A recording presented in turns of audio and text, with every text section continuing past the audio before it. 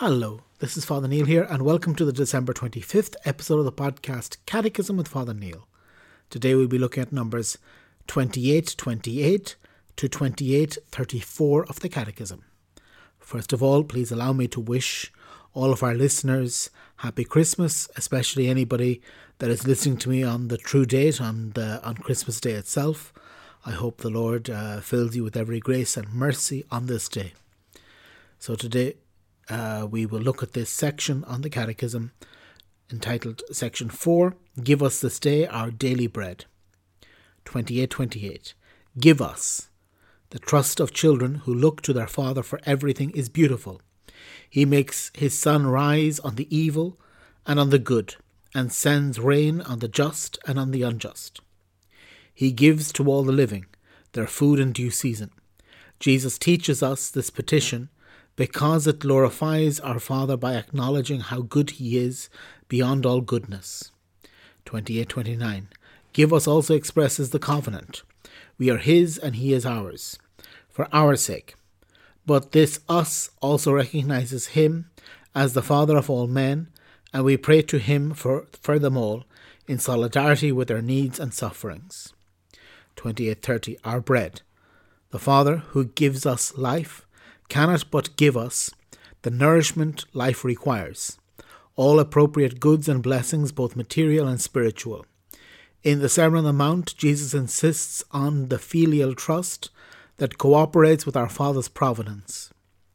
He is not inviting us to idleness, but wants to relieve us from nagging worry and preoccupation. Such is the filial surrender of the children of God.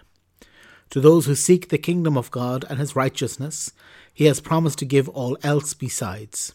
Since everything indeed belongs to God, he who possesses God wants for nothing, if he himself is not found wanting before God. 2831. But the presence of those who hunger because they lack bread opens up another profound meaning of this petition. The drama of hunger in the world calls Christians who pray sincerely to exercise responsibility towards their brethren, both in their personal behaviour and in their solidarity with the human family.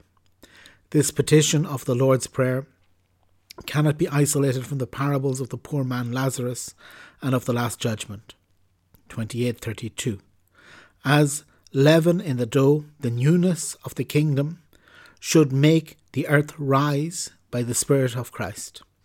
This must be shown by the establishment of justice in personal and social, economic and international relations, without ever forgetting that there are no just structures without people who want to be just. 2833. Our bread is the one loaf for the many. In the Beatitudes, poverty is the virtue of sharing. It calls us to communicate and share both material and spiritual goods, not by coercion but out of love, so that the abundance of some may remedy the needs of others. 2834. Pray and work. Pray as if everything depended on God, and work as if everything depended on you. Even when we have done our work, the food we receive is still a gift from our Father. It is good to ask him for it, and to thank him, as Christian families do when saying grace at meals. Okay, so this section is on this daily bread, which I suppose also is appropriate to be looking at on Christmas Day, when Christ was born in Bethlehem, in this town that is called the House of Bread. Is what Bethlehem means, and that he was placed in a manger, in the place where the animals eat.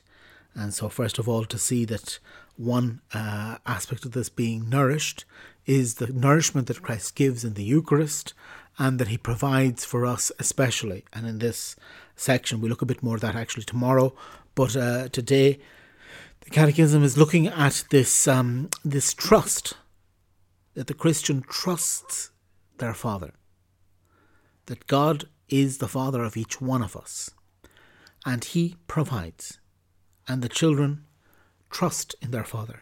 And this is how we are invited to be in front of God, to trust him, and then to see that the bread he gives us, that everything that we need is provided by him, And I suppose it's to find a balance. It's not that we don't have to work and say, sure, God will provide. He'll give me what I want. He'll give me what I need. I don't have to worry. I don't have to get up in the mornings. I can just laze about and live on handouts because God will provide for me. It's not that. That yes, we have to work, but to see that also our work is a gift. And that if, God forbid, something happens that our work isn't enough, or that there's some need that we can't meet, that God is there for us. And that this is this bread is something that is important. And then it goes into a little bit the daily bread, this meaning of bread, the dough, that is a very scriptural image of dough, of the church, that is made from dough. And that the church is like this leaven, that Christ says, you are the salt, you are the light, you are the leaven. And the leaven, or the yeast that's added to dough, is what allows it to rise. And the church in the bread of this world has the role of being the leaven that will cause the world to rise, that will let air into it, that will allow it to become better. That this is one of the roles of Christianity, to make the world a better place for everybody, not just for ourselves, but for everybody. And so this part of the Our Father also acknowledges this, and then also the fact of there is one bread, that this symbolism that was very important in the early church, is still very important in the Orthodox churches, this idea of at Mass that there is one bread, a bigger bread obviously than is usually used in the Latin Rite in the Catholic Church, that has a small piece of bread that, again, it would be ideal, it would be better if people could receive from the same bread that is broken, that the symbolism that we are one, and that the Eucharist makes us one, and that, again, this fractio panis, it's a pity that sometimes people go to Mass and they don't see this broken bread ever, and to see that this bread is broken for us, that Christ is broken for us, that on the cross he was broken for our sake, and every day he's broken for us again, offering himself to us out of love, out of goodness, out of mercy. And then then finally this last line from attributed to St. Ignatius of Loyola: pray as if everything depended on you, and work as if everything depended on God, and work as if everything depended on you. And this idea that, yes, we have to do everything we possibly can, we have to work at the good things we need to do, but then knowing that they depend on God. And to have this this balance of both, that yes, I pray, yes, I trust in the Lord, but yes, I do all the work that I can to make things happen. And again, this is an attitude of trust in the Lord, that around this bread there is a great trust, a great faith that is born. So very well, so we'll continue tomorrow, and we'll look at 28:35 through 28:37. God bless.